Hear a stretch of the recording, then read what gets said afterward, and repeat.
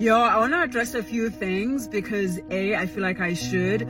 I think there's a world where we as grown-ups, especially here on the internet, can have grown-up conversations without being mean. That's just me, but I'm all about loving kindness and compassion. So if you're coming with me with energy and you want to fight, I promise you, wrong content creator, I will not meet you in that energy. I understand that for you, it's coming from a place of pain, and I recognize that pain, and I am here to sit with you in it. And the second thing is, I really hope that there are managers out there who are seeing this conversation in that TikTok, going through those comments and seeing how incredibly harmful you are.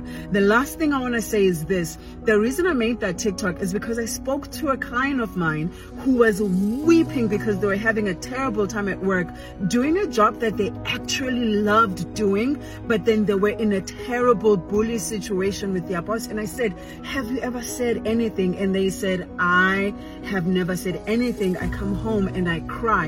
And I said, you have to be able to say how you feel to your boss. Now, saying that I've never been in a toxic work environment is fucking laughable. You don't know me. You know nothing about me.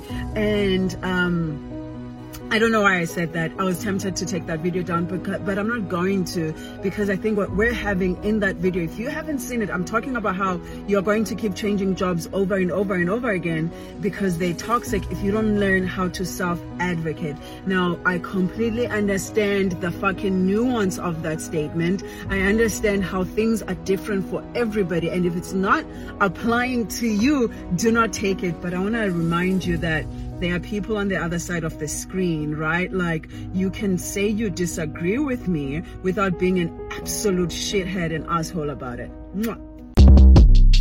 Short Cast Club.